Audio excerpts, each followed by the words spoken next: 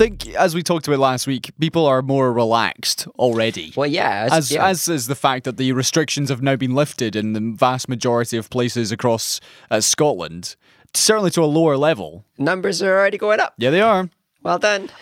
I fully expect we will be back in lockdown in January. To me, there's no question now. It's the same as last week. I feel like it was way too soon. If they wanted to be open, if they wanted to have no lockdowns at Christmas time, it feels like relaxing lockdowns a couple of weeks before Christmas was the wrong call. They should have kept them until Christmas. But people need to get to Silverburn. They need to buy They need to buy stuff. their stuff from Argos. Come on. Yeah, just give them like a couple of days, pack those things out, make them coronavirus hotspots for a couple of days instead of no less of a hotspot for 3 whole weeks. I don't know. Like, I'm sure it's really hard to balance, but it feels like because the numbers are already going back up, Yeah. by the time it's Christmas time, it should be getting closed again. Everybody should be going back into lockdown, but we won't be allowed to do that. That won't be acceptable. So I'll have to wait another 12 days, and then who knows? I guess we'll find out what this all looks like come January. But certainly looking into the crystal balls we use every so often. Yeah. We keep them hidden for the most part, but every so often I bring them out. They are powerful weapons. Oh, absolutely. I suspect that by the time, even maybe before Hogmanay, Yeah. Nicola Sturgeon will come out and say, just to let you know, you're all going back into Tier 4 for 6 weeks or however long. Yeah. And it'll be reviewed every so often, but look at these numbers, it's terrible. I told you so. I'm not sure she did tell us so. This is one of my major concerns, is that I don't think anybody's legitimately criticizing any of the leaders at the moment. No. For their actions. I'm sure we've got some conservatives being like, don't close the churches. Oh, no. But they're not doing it from a good place. Like, sure, there's legitimate arguments of like, hey, we can't keep doing lockdowns. It's bad for people's health. Right. And all the rest. But surely it's worse to do repeated ineffective lockdowns than it is to just do one huge big one. And this is another, well, the first lockdown was all right, but this one, we didn't hold it long enough in some areas and we're at risk. And I don't know what's going to happen. I can never hold it long And nobody's enough. going to complain. We can never hold on long enough. Did you see, John Swinney and, it was either John Swinney or Nicola Sturgeon this week said, hey guys, just to let you know, after the first lockdown, we nearly eradicated the virus, Yeah. but then we were too lax with the travel restrictions, Oh, and boy. that is what made everything spike, and we're really sorry we made the wrong call. Wow. I'm so surprised. It's not like everybody was saying this. I don't understand how after all this time, because as you're saying, James, also welcome to the show, everybody. Seesaw Parade. Hi. We just jumped right into it. We did, episode 231. No need for small talk now. I'm Colin, and he's Big Brames. I'm doing well, thank you. And just as you were saying there, I don't understand how, after all this time, and the fact that the infection rates are still going up, and have already going up after just a few days of relaxed restrictions, that we are not able to say, well, let's look to New Zealand, who, in the last few months, have gone back to full capacity stadiums, watching rugby, and a movie industry which is through the roof right now, and the infection rates which are virtually zero, and saying, right, what did they do? Let's copy them. It's just I don't strange. understand why we've not done that. Why we're not actively learning from the companies that have done the countries which have done really well, because the UK has done really badly. Yeah, I guess a big part of it is, at least for the Scottish, Welsh, the leaders that don't quite have all the power, is that they're not going to try it a lot harder than Boris and co. Because they're, one, limited by Boris and co. And they don't have the control they need. And two, they don't need to do great. They just need to do better than Boris, and then they'll prove their point. And so we're getting this laziness, and we're getting this pro business rather than pro health approach.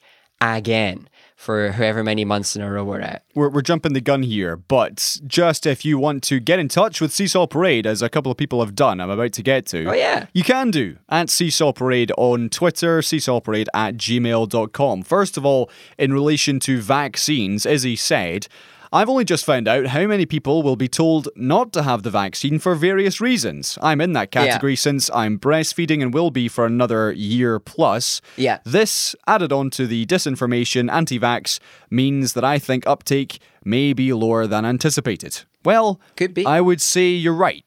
Yeah. Because last week was the news that if you have ever suffered a severe allergic reaction, you also shouldn't get vaccinated. Yeah. No, if you've got allergies, just like avoid it for now. But that's kind of normal.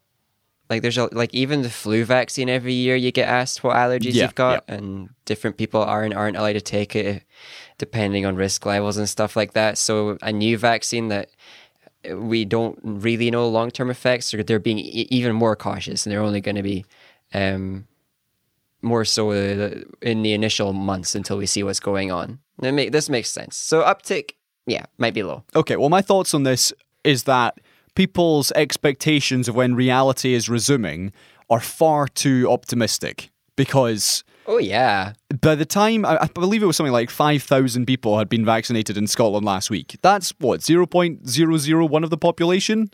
Plus, small number. As you say, there will be a lot of people who will refuse to get vaccinated. And by the time we actually work our way through everybody, it will be months down the line. Yeah. I'm talking, at least late summer before. And that's just based on my own kind of reading and guesswork. But people who are suspecting that, March time, we'll just tie a neat bow in this year-long pandemic and then we'll get back to reality. Nah. No chance. Nope. Not that soon. Yeah, because you need such a high percentage of uptake to hit a good level of immunity throughout the population, to avoid the people who don't have it crossing paths and still spreading it amongst themselves. And of course, we had the chat about microchips being in these vaccines, which was going tweeted from my iPhone. Spread like wildfire on social media after the first recipient of the vaccine, who I believe was 90 years old. And we had some images of Bill Gates sitting behind his laptop saying, "Ha now I can track 90-year-old Margaret going to the co-op in Coventry every second Wednesday. Ah." But yes, you're right, James. Which I couldn't do before now. Exactly. Somehow. With electoral rolls and council tax and phone bills and Wi-Fi and everything you've ever done online. Goodness sake, people are stupid. I wonder how many anti-vaxxers, or specifically microchip invaxxers, have like a smart fridge. Okay, why? Or a smart TV. Just because everybody's got a phone, and that makes sense. Everybody pays their taxes or is on some sort of register, that makes sense. Yep. But having a Wi-Fi enabled fridge or a Wi-Fi enabled TV or all these other things, completely useless. You're opting into the tracking for those. You're opting into being on the on whatever register they get you on. But those same people who have this everything connected to Wi-Fi, they've got their Alexa sitting by them at night.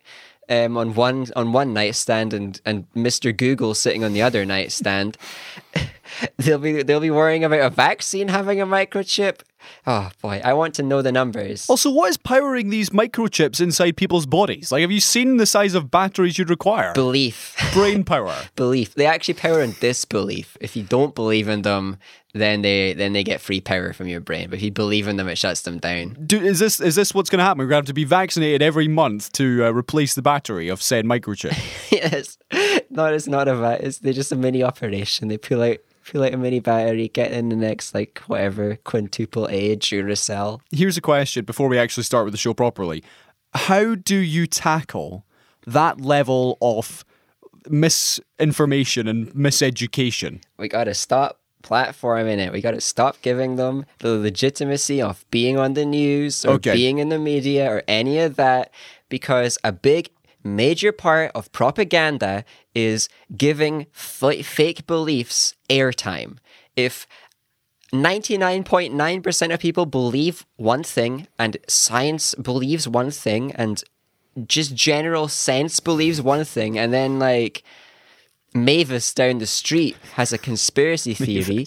She does not need equal airtime because she isn't equal. but isn't Mavis a brand of bread? Hovis is a brand of bread. Okay, Mavis and Hovis spreading disinformation, but no, that's a good point. I saw this, James. Sorry. Someone I saw this said something similar, I should say, on Twitter, and they raised the question: when was the last time you heard of Milo Yiannopoulos? Yeah, exactly. And that is an example of how deplatforming actually works. Yeah, he tried to move on to Telegram, the app, I believe, tried to get his followers to get him on there, but then that just didn't work, Okay. But then the same people will turn back around and be like, how dare they silence our free speech? And then they'll turn to the government and be like, how dare you not give me corporate freedom? And it's like, do you know what you're fighting for?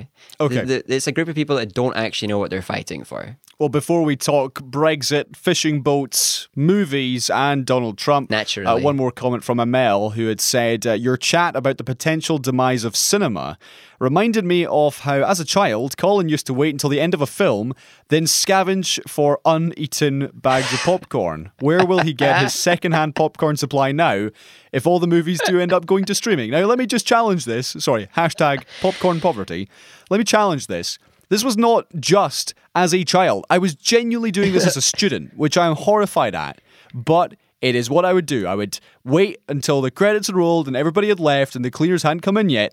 And then I would go down the rows and see what popcorn was left. No. The cleaners were standing at the bottom. The cleaners were there watching you do this. The worst bit, James, is when you picked up what you thought was like a full bag of tasty popcorn and it was salt. It was salt flavored. It was so disappointing. I like salty popcorn. Salt flavored anything, not great. But yeah, sweet popcorn, give me a full bag of that stuff. Fantastic. And I'm still here. I'm still standing. It was all in bags, right? Correct. You wouldn't like pick up individual kernels off the floor. No. It was let's see who's decided to buy popcorn and then not eat it, and let's take it. How does anybody not finish the popcorn at a film? I've never managed to make a bag of popcorn last beyond like the trailers. How do you go through an entire film without finishing it? But it was also because I refused to pay your own snacks for like a full bag of popcorn. And so I would just like hold on.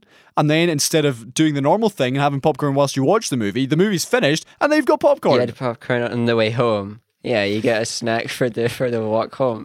As Cineworld used to say in their adverts, time for a tasty debrief. Exactly. I don't know. I guess looking back, you must feel like you were vulnerable in ways that you didn't think of then. Now that we're in a pandemic where secondhand anything is just disgusting, it adds a new layer to this whole popcorn scavenging. It's really taking my life in my own hands and playing chicken with the laws of bacteria. It's a valuable skill as well, though. If we happen to actually enter into a dystopia where we had to survive by scrounging off this and that, you're ahead of the game. You've had some practice. Okay. You'll be the first to see the decoy bags of salty food, and you'll know exactly where the good, nutritious sweet food is. That is enough of the preamble. Thank you, everybody, for listening. Really appreciate it, particularly if you've still managed to stick around after that.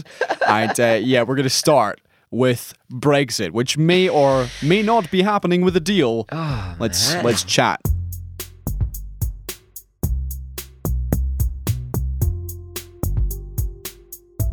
It's so soon. I know. I can't bear the excitement.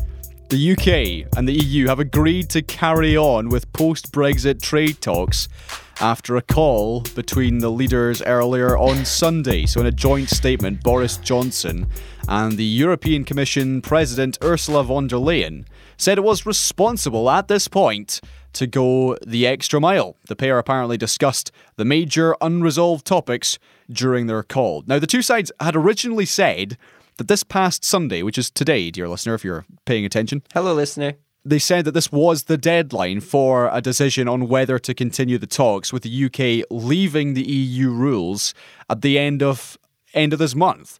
So this looks like soon.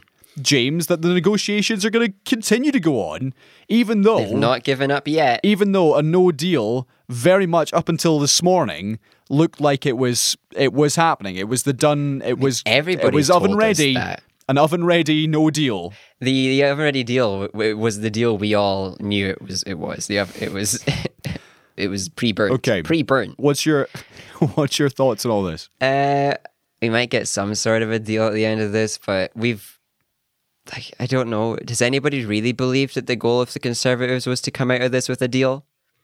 Their goal has been to sabotage, to get nothing, to tank our economy and to profit off doing so.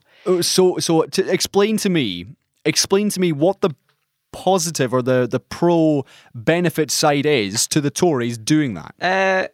Hard to explain in small terms with my small brain that isn't a pro at this. Jim, I introduced you at the start of the show as Big Brains. You're letting me down. I know. I have let the team down. But anything can be shorted is basically the summary of this. Okay. So there will be people who know how to move their money about to make a big profit off killing a market. And the current market that is on the kill list is the UK.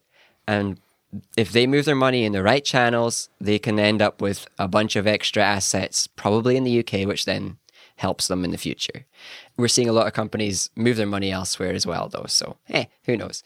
But there's no deal that would have satisfied the Conservatives. We know this because we've had Conservative rebels break down several deals already. Yeah. So if the Conservative goal was to get deals, we would have had a deal. That we might end up with something really flimsy, but we're probably going to an Australia-style deal, which Australia promptly replied, "Hey, you don't want one of those? It's overrated." Okay. Because it's basically nothing. One of the bigger talking points that's come out of all this is the threat that Britain will send in Navy gunships to patrol UK fishing waters against those pesky French trawlers. Just forget. I know the fishing industry is several billions per year in the UK, and that's a pretty big amount of money. I think the industry just needs to move on, and that takes a long time. But we're no matter what happens, fishing is going to have to dramatically change very soon either way. Yeah. The way that we fish isn't sustainable, so the fishing industry needs to shift to sustainable methods. I don't know what that is, but the focus can't be so completely different to what it was 20 years ago. Not just like the UK, way back in the day, didn't care about anything but the coast.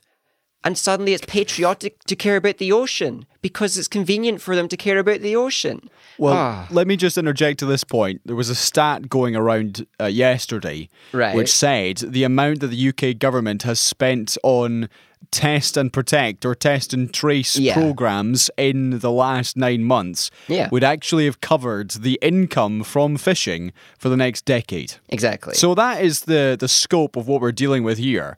But the threat is that, yes, we would have the Navy like abseiling from helicopters and arresting French nationals for fishing in our ocean. And there are big ships already breaking the rules. Fishing where they technically aren't allowed to, using methods that they shouldn't be allowed to because they already know that the UK is fundamentally weaker now and cannot enforce things like they may have been able to with the EU as their partner. Right, but hold on. It's going to be a problem. Hold on. Surely this rhetoric of gunboat diplomacy literally is a step too far. It's embarrassing. We're talking about a trade deal here, not about like bringing out the army to stop Pierre and his pals. Yeah, but it's the Conservatives. They love the fact that we went to war with Iceland over fishing. They love the fact that we send our ships wherever we please. We rule the seas. They are embarrassing, and they think that this kind of false patriotism matters. They think that all this stuff matters, but it's all a show for them.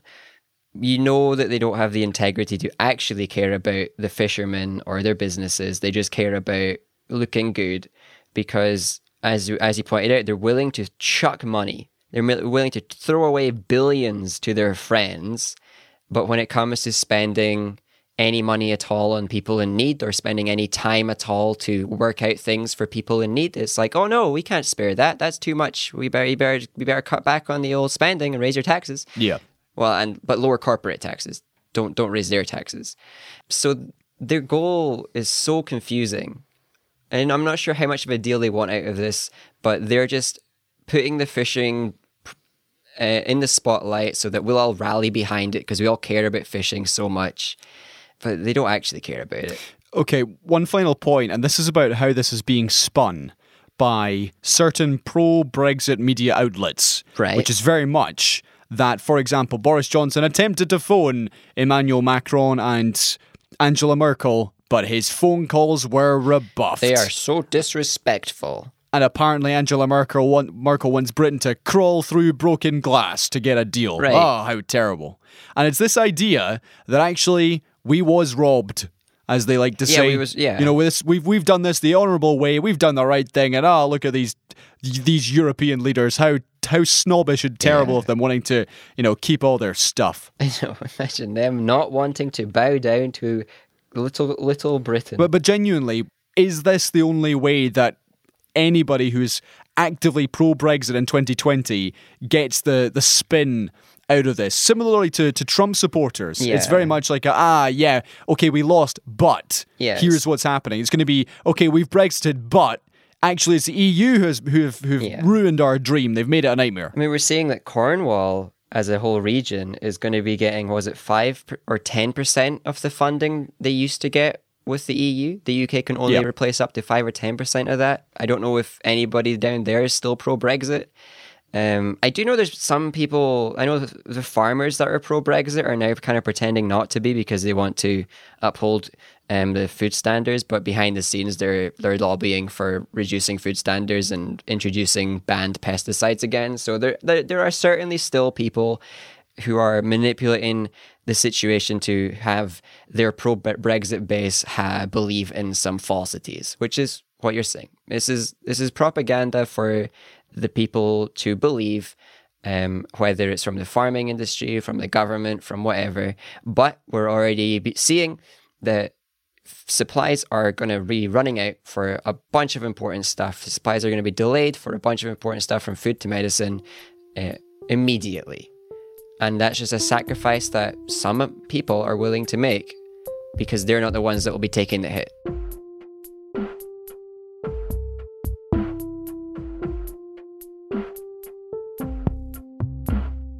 Okay, James, last week we talked about Warner Brothers' plans to release their entire 2021 slate of movies on HBO Max streaming and also in theatres simultaneously. Yeah. The reaction to this has been very, very bad. In the industry. By both actors and directors. Yes, in the industry, as you say.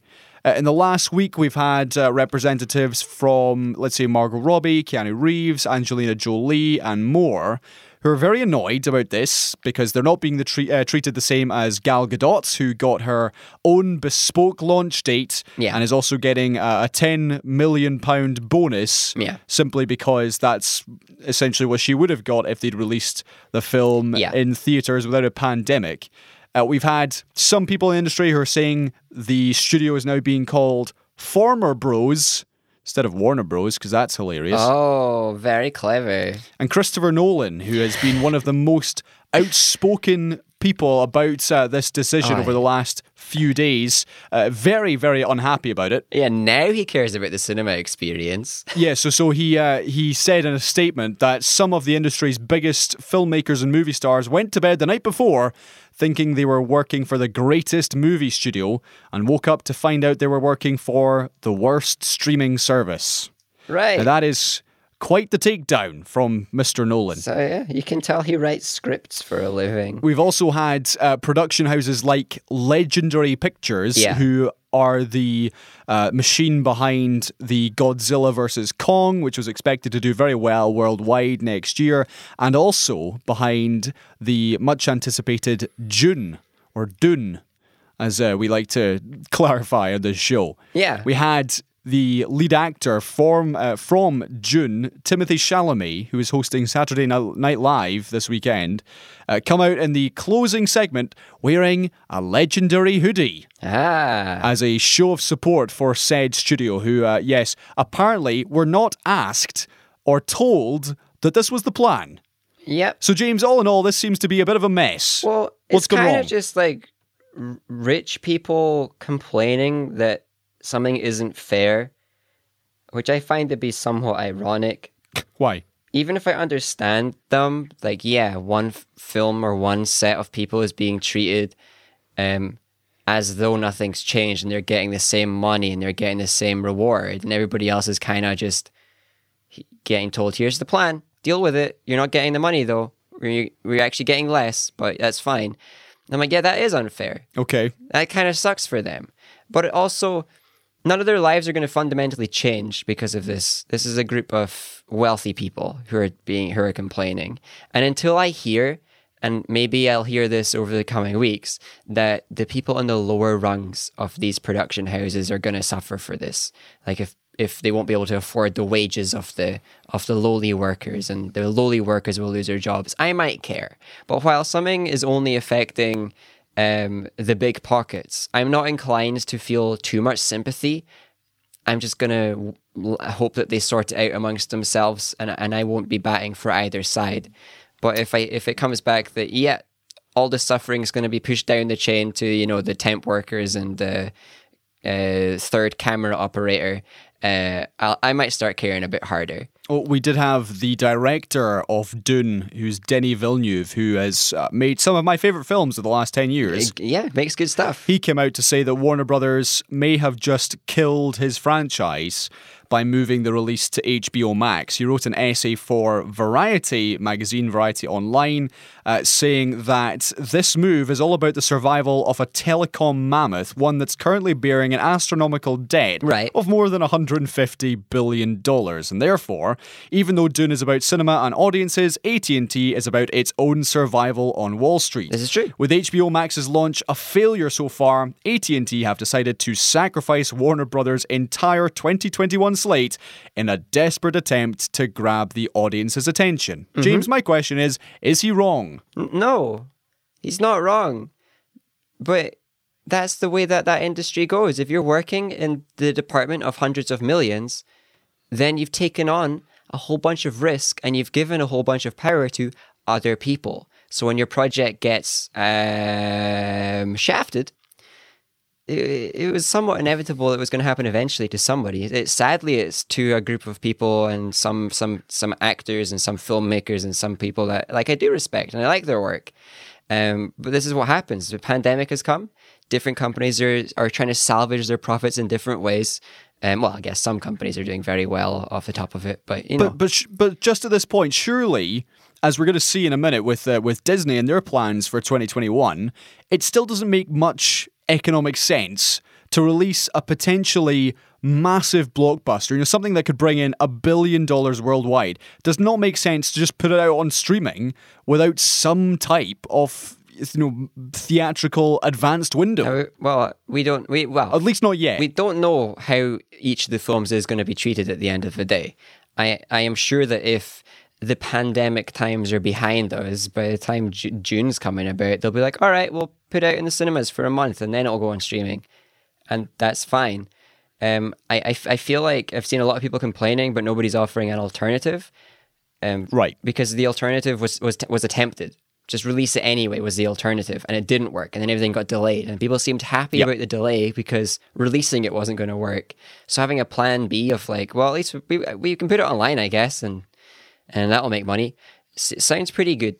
And until there is an alternative, or until everything's back to normal, it just sucks for a bunch of people to be seeing their projects taking a hit. Okay. They can complain if they want. Yeah, it's unfair. I get both sides of it. It makes sense. It's massive industry, though. It's way beyond me to care about the people as individuals, because they're going to be just fine. Particularly if you're getting a £10 million payoff at the end of it. Well, I'm not sure they all are. This is one thing that I wasn't sure about. Well, that's what some of their issues are, which is, what's my actual payout going to be from this? Because so many of their deals are reliant on what the share of the box office was. Exactly. So we know that some of them have an agreement to get paid anyway, and others haven't been offered that, and that is unfair. But again, that's big people money. I'm not really sure any of them will be affected by it. Not really. I hope they won't be. Maybe they will be. If they ever really are in need, they put up a Patreon. Let me know. I'll contribute a $5. But until it's affecting all the people that are like on their final paycheck or living paycheck to paycheck, this doesn't feel like big news. Okay, we'll link to that then before we go to Disney's big announcement, which was this massive slew of new TV shows and things, which we'll talk about in just a second.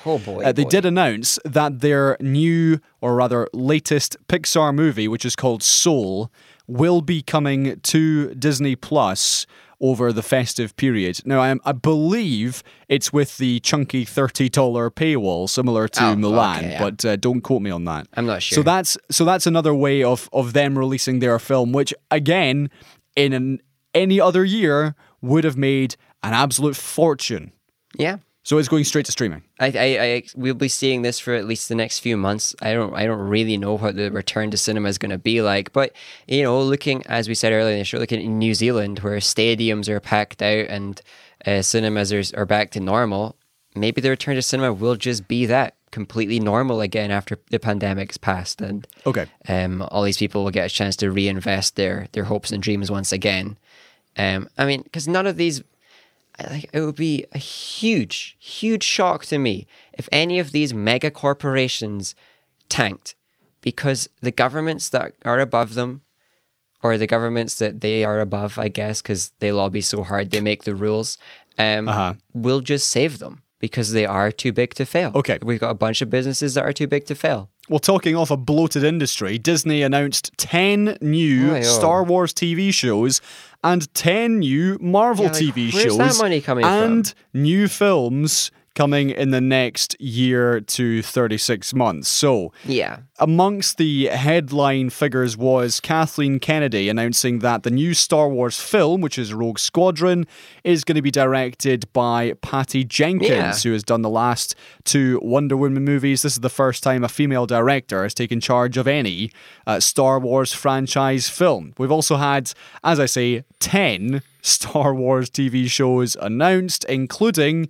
the likes of the reprising of the role of Lando Calrissian by Donald Glover, who first appeared in the spin-off in 2018 Solo with Alden Ehrenreich. We also have, off the back of the success of The Mandalorian, the likes of, I want to say, The Bad Batch. The Bad Batch, yeah. So if you're an avid Clone Wars watcher and you watched up to the final seasons, you will have actually met the Bad Batch in their animated form.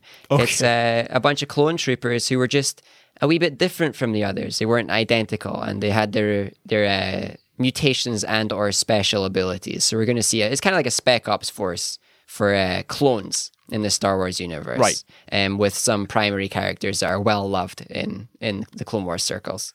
I believe we also have Obi-Wan miniseries and an Andor miniseries as well. Yeah, so the Obi-Wan, we know that McGregor's back as Obi-Wan. Yay, that's what everybody wanted, even if we kind of don't like him sometimes. And we know that Hayden Christensen is returning to play Darth Vader. Yep.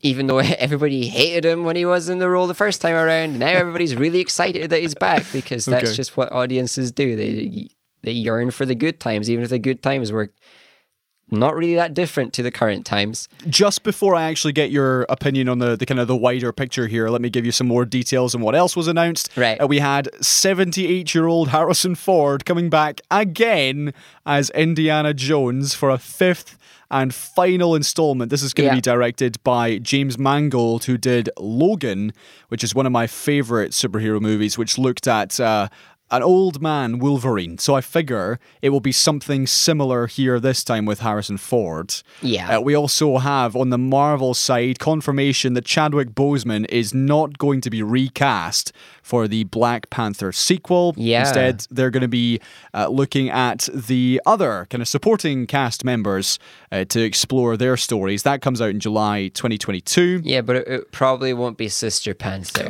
I doubt that, yes.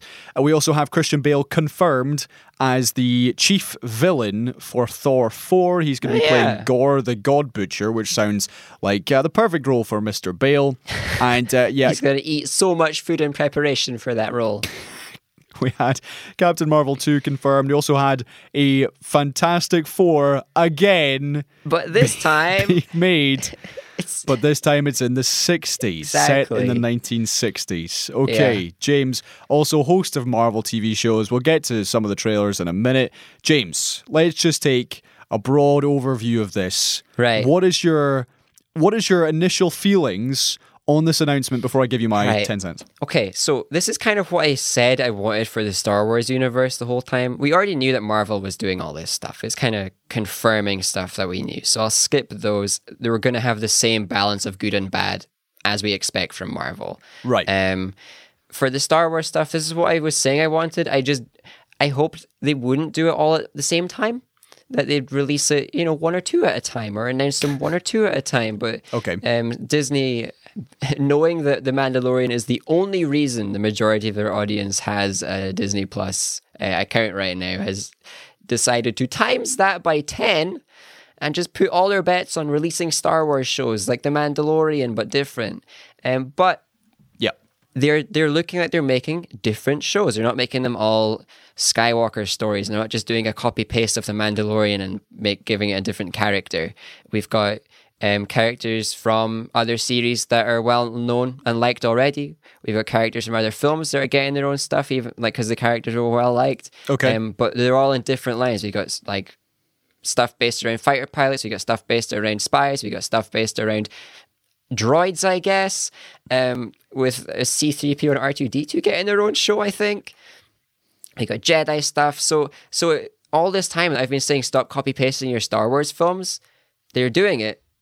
I just hope it's not all at once, that they're telling us the 10 and we're going to get like 1 or 2 a year. Okay. Because I'm not going to be able to watch them all otherwise. I expect there's going to be 3 good ones, 2 that are like, all right, I enjoyed that, and then the rest will be forgettable. Okay.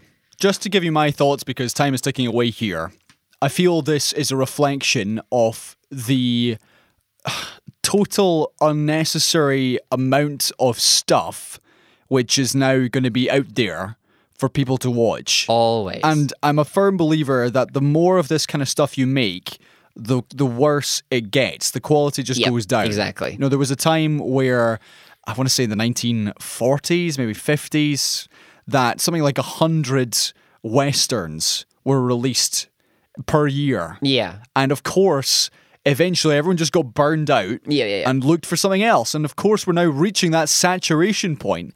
Because as soon as I saw, right, we've got 10 Marvel TV shows, let alone the movies.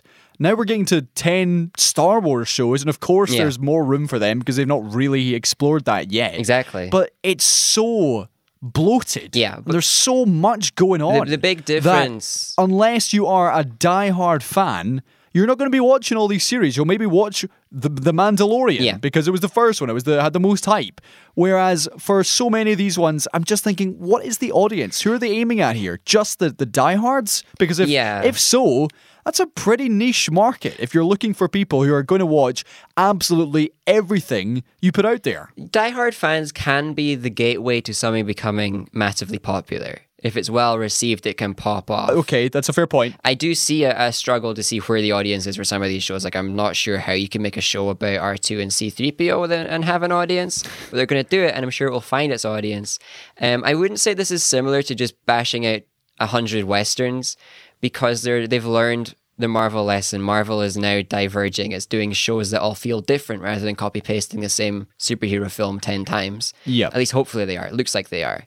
And it looks like Star Wars is doing the same thing, where instead of making 10 versions of the same show, they're making 10 very different shows to try and get an audience share who care about whatever genre they're emulating in their established universe. Okay. It's a successful thing in a way. And there's too much. It's like DC shows. There's too many DC shows to keep up. So you watch the ones that you like the most. We'll be doing the same for Marvel. We'll be doing the same for Star Wars. And it's a shame because all these companies could have just agreed, hey, let's all share each other's product and make the good stuff, and everybody profits, and we'll focus on a couple of good shows each per year, and it'll be incredible. But instead, they're all just trying to get the biggest market share, make the most stuff, and try and outmake everybody else, and therefore we end up with a bunch of trash. Right. Along with this announcement from Disney was also a glut of trailers for the Marvel TV shows, which are already ready and oven ready for streaming, which includes WandaVision, which I believe is coming out in January. That's Scarlet Witch and Vision. Then you've got the Loki series, which I believe is March. And then in May, you've got Falcon and the Winter Soldier, which is the spin-off from Captain America's pals who never quite got the screen time that perhaps they wanted. Yeah. James, I'm not going to play these trailers because you can go and look them up yourself if you want to watch some generic Marvel shots. What did you think of these? Let me ask about Falcon and the Winter Soldier. What did you think of this trailer? Looks like the least exciting trailer for something in a long time. One, the Winter Soldier, they've made him look super generic and boring, and they've reflected that throughout the entire trailer for every aspect of the show because it looks so generic. It looks like nothing. It looks like it's all flair and effect, and then no actual driving story. At least they haven't told us a driving story. You could say it's style over substance. Basically, that would be the smart person's way to say it. And maybe I'll watch it, but I'd rather watch other things first. For example, it was the worst of the shows in my opinion, like in the way it looks so far. Okay, I agree with that. Let me pick on Loki next, which is the Tom Hiddleston fronted show, which is a spin-off of what we saw happen in the final Avengers movie Endgame, in which he stole the Tesseract. Pre-character redemption Loki stole the Tesseract. So we're not going to have the Loki that we all actually ended up liking and who got well developed. We're going to have boring evil Loki, I guess, getting his own show. Okay, so in this trailer, he is mainly shown with Owen Wilson, which was a surprise, I must say. But the show looks like it's borrowing elements from shows that I've already seen. It looks like but it's very difficult to nail down what. I want to say it's like an episode of Black Mirror. I was going to say it looks like it's trying to do some Black Mirror stuff, which it might be doing. Yeah. I think we might be stumbling onto the point of the show. It looks like they're just putting Loki into entertainment verse and go do TV. Go be in the TV universe for a bit and we'll do a meta TV commentary with Loki, and it's going to be meta and stuff like that. Okay. I think the style looked interesting. I'd say Hiddleston was underwhelming. Most of it was underwhelming, but I'm far more curious about this show than I was about the also just as incredibly named Falcon and Winter Soldier. Okay, well, one final trailer then. That's WandaVision. And I'll be honest, James, this one I am most intrigued in because I've no idea what the show is doing or where it's going. I mean, if you watch the trailer, some of it is in the kind of 4:3 box ratio. It's in black and white. It's got laugh track. And it's got some solid laugh track. It's got some solid supporting cast members in there as well. So I'm interested because I don't know what the show is about or where it's going, and that is the success. Black Mirror again. That is the success of any trailer. If it gets me to the point where I say I don't know what's going on, and I'm intrigued. Yeah. What's your thoughts? Well, it's just that we're watching the deterioration of a grieving Wanda, right? That's the show. She's going to be trying to undo the terrible damage that losing Vision has done to her and recreate her own one, and then we're going to see that all slowly fall apart. And maybe there's some sinister forces in the outside world, but this is a turning point in the Marvel universe that's hinging around this character and what's going on in the show. This is how the multiverse stuff is going to happen. I assume this is how we're going to get mutants and stuff into the universe. I assume, but the fact that it looks stylish while also looking like it's got the aforementioned substance does make it the most interesting of the shows. Even if it's also still, I kind of still don't care to see it and just kind of want to read the Spark Notes once it's done. I'm not sure any of the shows I maybe want to watch them. They just maybe want to know what happens in them. The cheap way. Okay, let's move on. Spider-Man 3 has announced even more big casting news, and this one has been very well received. It is the fact that Alfred Molina is putting his big metal arms again to reprise his role as Dr. Octopus. Unreal. So he turned in his fan favourite performance in 2004 with Tobey Maguire. What a film. Which genuinely, Spider-Man 2 is a great movie. It's always held up as one of the best of the genre. It so much. And Alfred Molina is a big part of that. So I, for one, am very intrigued, very interested, and keen to see how he fits into Tom Holland's universe. Yeah. I mean, I'm curious to see how they're going to overlap the different feels that all these Spider-Mans and their supporting characters brought, because the original Spider-Man run, including Doc Ock, they embraced the cliche and the cheesiness and the drama and all that to the perfect degree. It was just entertaining. Whereas then we've got more grounded stuff later on.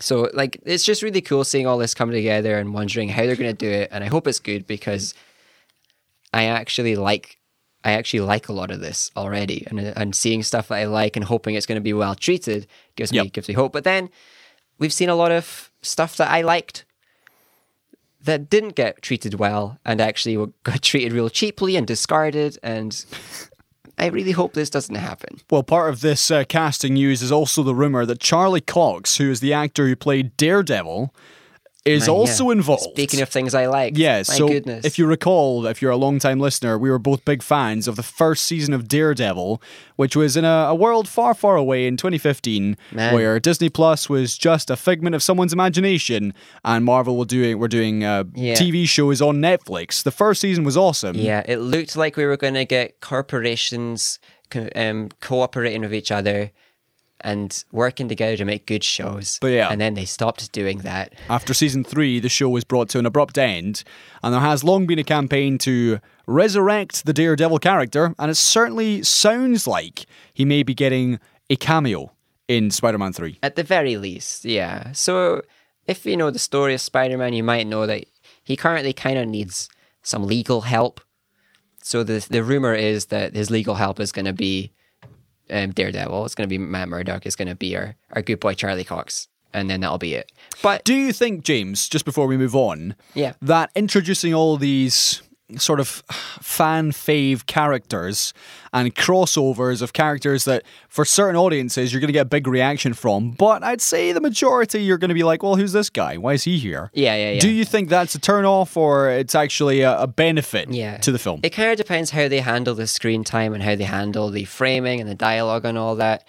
I would like to do two contrasts. If we think about, I can do one from the universe itself. If we think about Into the Spider-Verse, the way that they treated the side character Spider-Mans, they gave them just the right amount of their own character and screen time and lines without giving them too much of the focus to overdo it or underdo it at any point. Right. Compare that to when we had Ed Sheeran brought in as a side character in Game of Thrones. And how we got his little podgy face full screen for like a good half an hour, I think. If I'm recalling the way time passed. Shots when it was that lingered on his face, And just how they treated him as though he was a primary character and stuff like that, and that was just awkward and clunky. Sang a song. We could have that. That could happen with every single one of these side characters. We could get them all Ed Sheeran, and they could all just be really clunky, handled poorly, and I'll be really sad. But I hope instead that they get the treatment of well-placed side characters. Right. So they get just enough to make you smile, and then you move on. Let's move on to what we've been watching this week. James, I'm going to kick off because I've got a TV show and 2 movies. The first one is The Office, Season 3. Office is a very different film. Okay.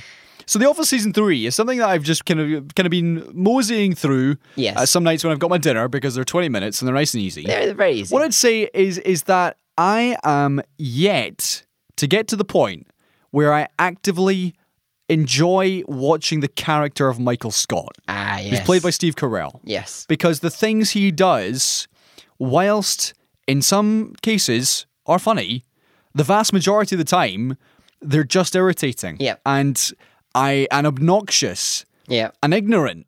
Yep. And I know that it's played for laughs, but it's just not working for me. It really isn't. And so it's, to me, the strongest part of the show is the supporting characters. Yep. It's the fact that you've got the likes of BJ Novak and John Krasinski and Jenna Fisher, who I think is brilliant. Even Rashida Jones, who plays Jim's love interest in season 3, I think is excellent. Ed Helms as well shows up. The whole supporting cast, all of them, play their characters really, really well. But it's the fact that Steve Carell is the lead character. Yeah. And I don't like him. But I think it's hindering my enjoyment of the show. I think that's his purpose, though, is he creates the situations for all the characters that you like to be able to be the characters that you like. They wouldn't be those characters without the horrible, awkward, without the really cringy stuff, without the unacceptable stuff. You wouldn't get all the iconic moments without that. I will say that the show, as far as I remember, at season 3 point, still hasn't quite pivoted into, hey, you're going to kind of like Mr. Scott at the end of the day. Territories yet. They keep making him easier to watch. Okay. Where some of the, like, he still has his, you've still got some horrible episodes coming up where you just cringe your whole way through and you probably will never watch them again because they were executed so well. But they just keep cranking up the likability as the seasons go on, I think, in some ways. It's very American in its production, and they do kind of let go of some of the obnoxious and replace it with just weird. But the show, for me, stands up because it allowed all the side characters to carry it. It wasn't really about Michael, and that continues to be the case. Okay. Which is why when he inevitably leaves, it kind of becomes a bit awkward. Show suffers, yeah. Okay, fair enough. 2 very quick reviews because they're films I've seen before. It's my Marvel watch along.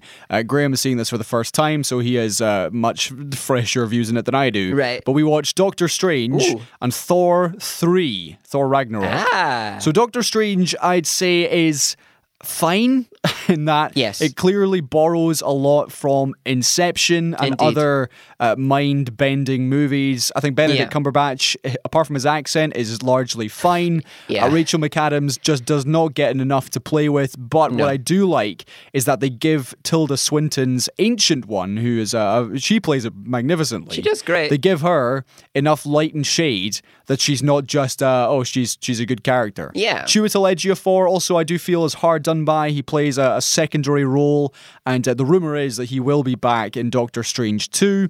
He's very much just a kind of a thin sketch of a character who's, he's played well, but he doesn't really get anything to do. So, and Mads Mikkelsen, classic Marvel villain in that he's bad because he's bad, nothing really more than that. And whilst the film has fun with the time elements and with, as I say, the structural, architectural, bending stuff, it's just not the movie you wanted it to be, or I wanted it to be. Moving on to Thor 3, I think Thor 3... Okay.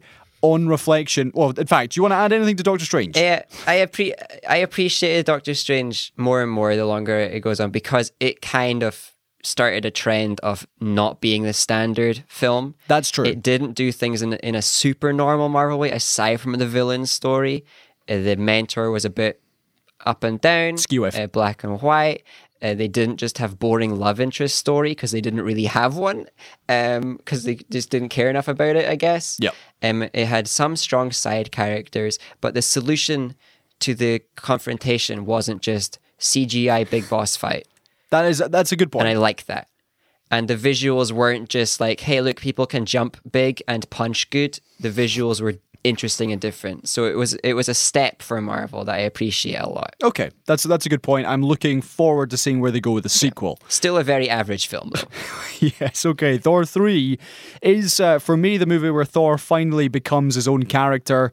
It's directed... at the great cost of the entire side cast. Indeed. Directed by Taika Waititi, who is best known for Hunt for the Wilder People and What We Do in the Shadows, and has now gone on to do a host of other fun things, including Jojo Rabbit and some episodes of The Mandalorian. And he's getting some Star Wars. So this film, as you say, James, it does finally give some flesh and bone to Chris Hemsworth's Thor. The film, again, suffers from some ropey accents here and there, people trying to be too Shakespearean, and they're just Australian. again, it has problems, as you say, with the likes of Mark Ruffalo's Hulk, Ooh, yeah. who is given maybe like 5 minutes of a debrief after he becomes human again, and suddenly 2 years of trauma, he's fine. 2 years of trauma is no bother, no big deal at all. Oh, good now. I can crack a joke or two. You've got Jeff Goldblum, who is playing the Grandmaster, who is playing Jeff Goldblum. He is brilliant. He only gets like 5 minutes of screen time. Yeah. But he's brilliant. I really enjoyed his performance here. And Cate Blanchett, who is another high-profile example of a brilliant actor for a villain role, a villainess role. Yeah. And she just doesn't get anything other than nothing to work with. She's bad. You're the and bad. she's the firstborn daughter. Go break and that's things, why she's bad. Break stuff because your pact is over. You're not contained anymore. My main takeaway from this movie is that Carl Urban, who is in this role as Scourge, the executioner, Yeah. he's just playing his role from The Boys. It's the same accent. He is the same Very person. similar accent, very similar gruffness, different character traits in some ways, but Yes, but the same voice. He's exactly the same voice. I just heard Billy Butcher. But I like it. It's just dumb. It's just a really dumb character, and I liked it. Okay. He's given a little bit of a kind of a hero's ending as well, which is nice. Indeed, but a bit cheap. So just to summarize before I throw it over to you, because I know you mentioned this last week, I'm firmly in the camp that Thor 3 is easily the best of the Thors, and it's certainly up there in terms of the better Marvel films. Absolutely. Because it just has fun with, and of course it does follow the formula, but it's a little bit different. That being said, it still has some issues. What do you think? Yeah, I think one of the things I've got problems with is just it had to be too big. Right. They were given too grand a scope for one short film, and they had to fit too much in, so it moves a bit too fast, and a lot of the progression, character arcs, character developments aren't really earned. For example, when Odin dies, and 10 seconds later, the villain appears. Yeah, so there's all these moments that it's stacked up back to back to back, big thing, and it's like they handled it as best as they could. I can't think of a way to do it better than they did. Right. I don't like how easily they threw away Thor's side characters that we'd established, rather than trying to improve them or give them some time. They'll get killed off, some of them without a line. Yeah, two of them are just like dispatched in such a way that you think, oh, who are they? Those guards were dressed up funny, and then you realize, oh no, those are the two people that we were supposed to be enjoying from the previous films. And the final one gets a sending off that's a bit more impactful, but only because they couldn't give it to a different character who wasn't even in the film because they couldn't arrange the schedules. So it was just, I'm not going to try and say it was disrespectful or disappointing because they couldn't have done that either. They were told, you don't need these characters, and they got rid of them in a way that made sense, but it's just a shame. It's because I thought they had potential. They were very cheesily done, very poorly done in the previous films, but they could have done something interesting with them because they're supposed to be Thor's oldest friends. And then they just get like... And Thor just does not care. Yeah, they just get like chucked away, and then Thor's like, who? Heimdall? No, he's fine. He's my friend. Okay, James, time is running out. Tell me, what have you watched this week? I've been watching a few shows, still going through The Mandalorian, which... Actually, some of the talking points I want to try to remember about The Mandalorian we've talked about this week. So Should write them down. I'll try to write them down right after we finish discussing. But I finished no shows except one film.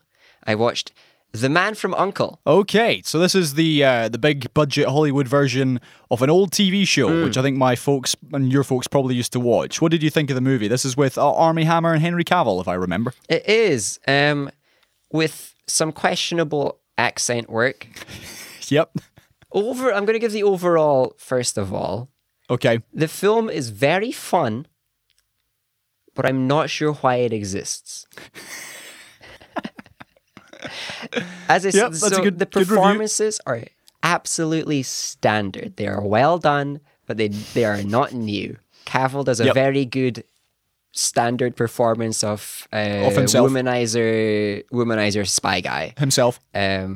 We also get a very standard performance of somebody trying to act Russian. It's all very normal, and the story is very normal. No surprises really happen. It's contrived, but the way it's contrived isn't smart. It's just somebody clearly contrived of this, and you can keep up as you're watching it. You're like, okay, I keep up, and I like it. I like it. I like the characters. I like the way they work off each other. I'm going to say the body language acting is the best acting. They used body language in this film pretty well, far better than dialogue.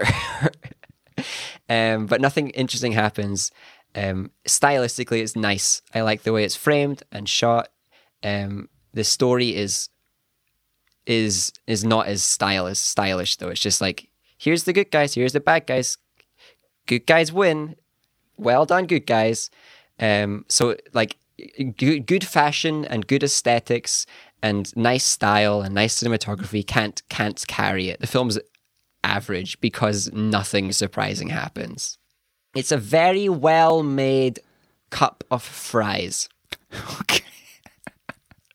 Here's your Rotten Tomatoes review of The Man from U.N.C.L.E. Seesaw Parade. Okay, I would watch the second one though. Trailer. I don't think there is a second one yet. No, but they might do it if I say we'd watch it. One final trailer, which I would urge you, dear listener, to go and watch. This is called A Recipe for Seduction. And it is a movie from the Lifetime channel and Kentucky Fried Chicken. It is a co-production of the story of, I want to say, Mr. Sanders, who's the founder of KFC.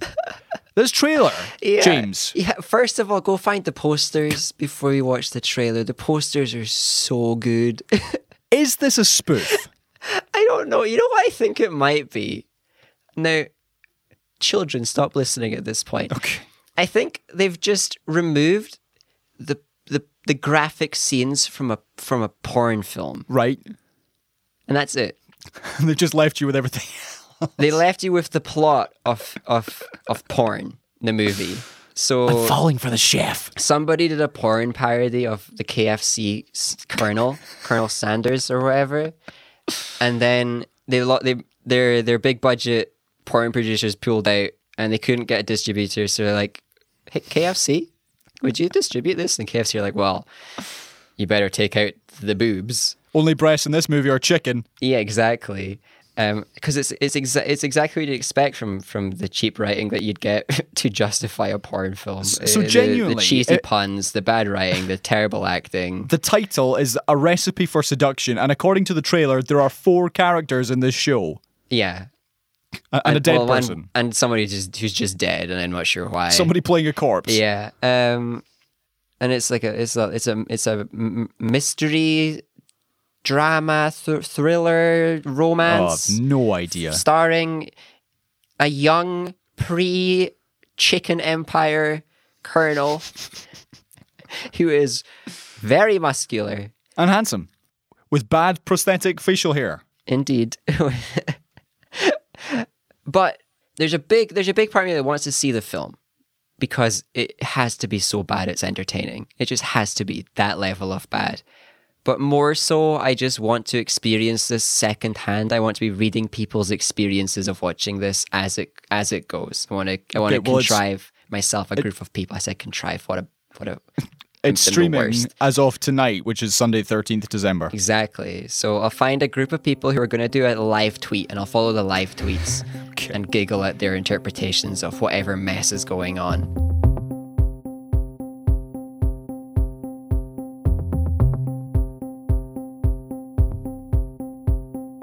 Okay, we are well and truly out of time, but let's finish up with the news that the US Supreme Court has unanimously rejected a baseless lawsuit filed by the state of Texas, which was seeking to overturn the presidential election results in other states. In 4 states other than Texas. So the president lost Georgia, Michigan, Pennsylvania, and Wisconsin. And they applied, or they appealed to the Supreme Court to throw it out, and in a brief 1-page order, all 9 justices agreed to chuck it. Yeah. And of course now the supporters of Trump are saying, well, see, this was all part of the plan. No, but we planned to lose. Last week they were telling us that every other lawsuit was getting thrown out because the plan was to get to this one, because this one was the actual one. But even this final lawsuit was so baseless that a stacked court couldn't couldn't go, yeah. Yeah, so despite the fact that the 3 of the 9 have been appointed by Trump in the last few years, as you say, James, it was unanimously booted out of court. And this decision hammers another nail in the coffin of Trump's increasingly desperate attempts to subvert the will of the people. When is he going to accept it? Can I just say at this point, the suit was backed by, of course, Donald Trump, but 17 other states and 126 Republicans from the House of Representatives, which is more than half of the caucus. Yeah, higher-ups. This is big names within the party who are backing this. Signed. What's the game? Like, I'm thinking that they're going to shift to falsely supporting Trump. They're now faking it. And they're hoping they can fake it so long that they make it to the next election and they're being like, vote for our Trump surrogate. Nope. We like Trump so much, vote for our person who represents Trump. I genuinely believe these people are delusional and that they are unable to accept that their candidate lost because all they are surrounded by are other pro-Trump people who are so pro-Trump that they say, well, there can't be anyone who voted for Biden. And look, Trump got more votes than any president ever. So therefore, he must have won. Biden, Times Person of the Year, or at least one half of Times Person of the Year, though. Congrats.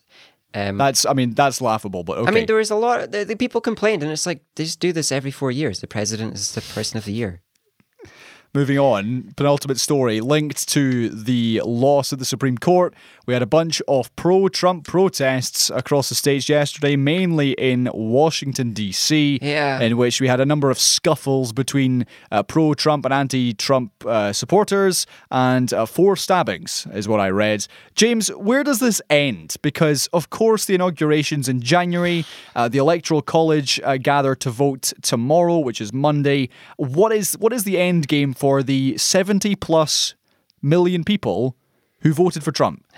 And many of whom are clearly unable to accept the fact that he lost and believe that the election was rigged. I mean, I don't know where it goes because they're turning every time somebody does finally go like, okay, I guess Trump lost, they get evicted from this in-group. Fox is out. They've been replaced. Any senator or congressperson that says anything is going to be out as well, and they'll be replaced. So this group, it's going to keep getting smaller because of this, and less well-connected and less influential because of this. But it looks like there's a solid base of just, as you said, delusional people. And I don't know where they go. Like, this is again, sadly, free money for Trump forever, and free money for his like family forever. Yeah, he has become a messiah to these people. Like, this literal worship of a name. They would worship the Trump name ahead of anything else at this point. So they'll be donating to anything that family tells them to. I fully expect he will run in 2024. If he's still alive. Or if he's still not in jail. But this is why the Democrats should not just brush things under the rug again, like is the usual practice, because as soon as you give power to the people, you lose a bit of power yourself. They can't do that. They have to just come down, and give everybody this one final chance for a great awakening. Get it through the courts, proved everything that happened. Get everybody that was being corrupt and shifting money around and shifting power around and doing favors, get them all sentenced. Make sure it happens. Everybody gets their final chance to wake up, and if they don't, they probably don't have power anymore anyway. Who are they going to vote for? Everybody that was corrupt has been fairly brought to justice. Okay, time is up, so let's finish with this final story. It took 51 years and a team of amateur experts from 3 countries, but the final cipher left by the still unidentified Zodiac killer, who killed in California in the 60s and 70s, has now been solved. On Friday, codebreaker David Oranchak revealed for the first time the ominous message which was sent by the murderer to a number of newspapers, including the San Francisco Chronicle. This letter, which I will not read out in full, but it starts by saying, "I hope you're having lots of fun in trying to catch me." So, James, by the looks of things, they used a very complicated computer program and they figured it out. But still, we're no closer to actually learning who the Zodiac was. Weirdly timed very soon after I watched the film Zodiac. So, I'm kind of living this double life. Which is good. Like, wait, did you inadvertently solve this? How did I make this happen? But no, we've just, it's the code's been cracked. And I am interested that it's being cracked, because the fact is that if you want to make a cipher that is unbreakable, you can. It's very easy to make one that cannot be cracked. Okay. So the fact that it was implies that there was this level of intelligence in the design of it to make it crackable. But maybe it was just a bit simplistic at the end of the day, because it is no challenge to write something in a cipher and have it be not understood forever. So the fact that they've cracked it, amazing. I'm not surprised it didn't reveal anything and that it hasn't helped anybody get a step closer to knowing ultimately what happened, who it was, or anything like that. And I hope people know eventually, because, you know, justice and stuff, giving people the peace of mind that facts are known helps them settle with their grief and on their sorrows. And it's been a long time, but some people will still be majorly affected by what happened, like way back when. It's a shame the cipher or the revealed letter hasn't really helped, but it has shown and like just how delusional the guy was yet again. Either really was, or at least presenting himself as, because man, that piece is quite the read. Okay, James, we are out of time, but thank you for your time, and thank you, dear listener, for listening to our ill-informed and misinformed opinions. If you have any of your own you would like to share, you can do at Seesaw Parade on Twitter or seesawparade@gmail.com. But James, all that's left for me to say is thank you. Yeah, get in touch soon, because the UK is going to be in a blackout in like more than just over a fortnight. So get your thoughts and opinions in while we can still hear you. Okay, sounds good. Right, James, we'll see you for one final show before Christmas. Hey! Should be fun. Bye. See you later.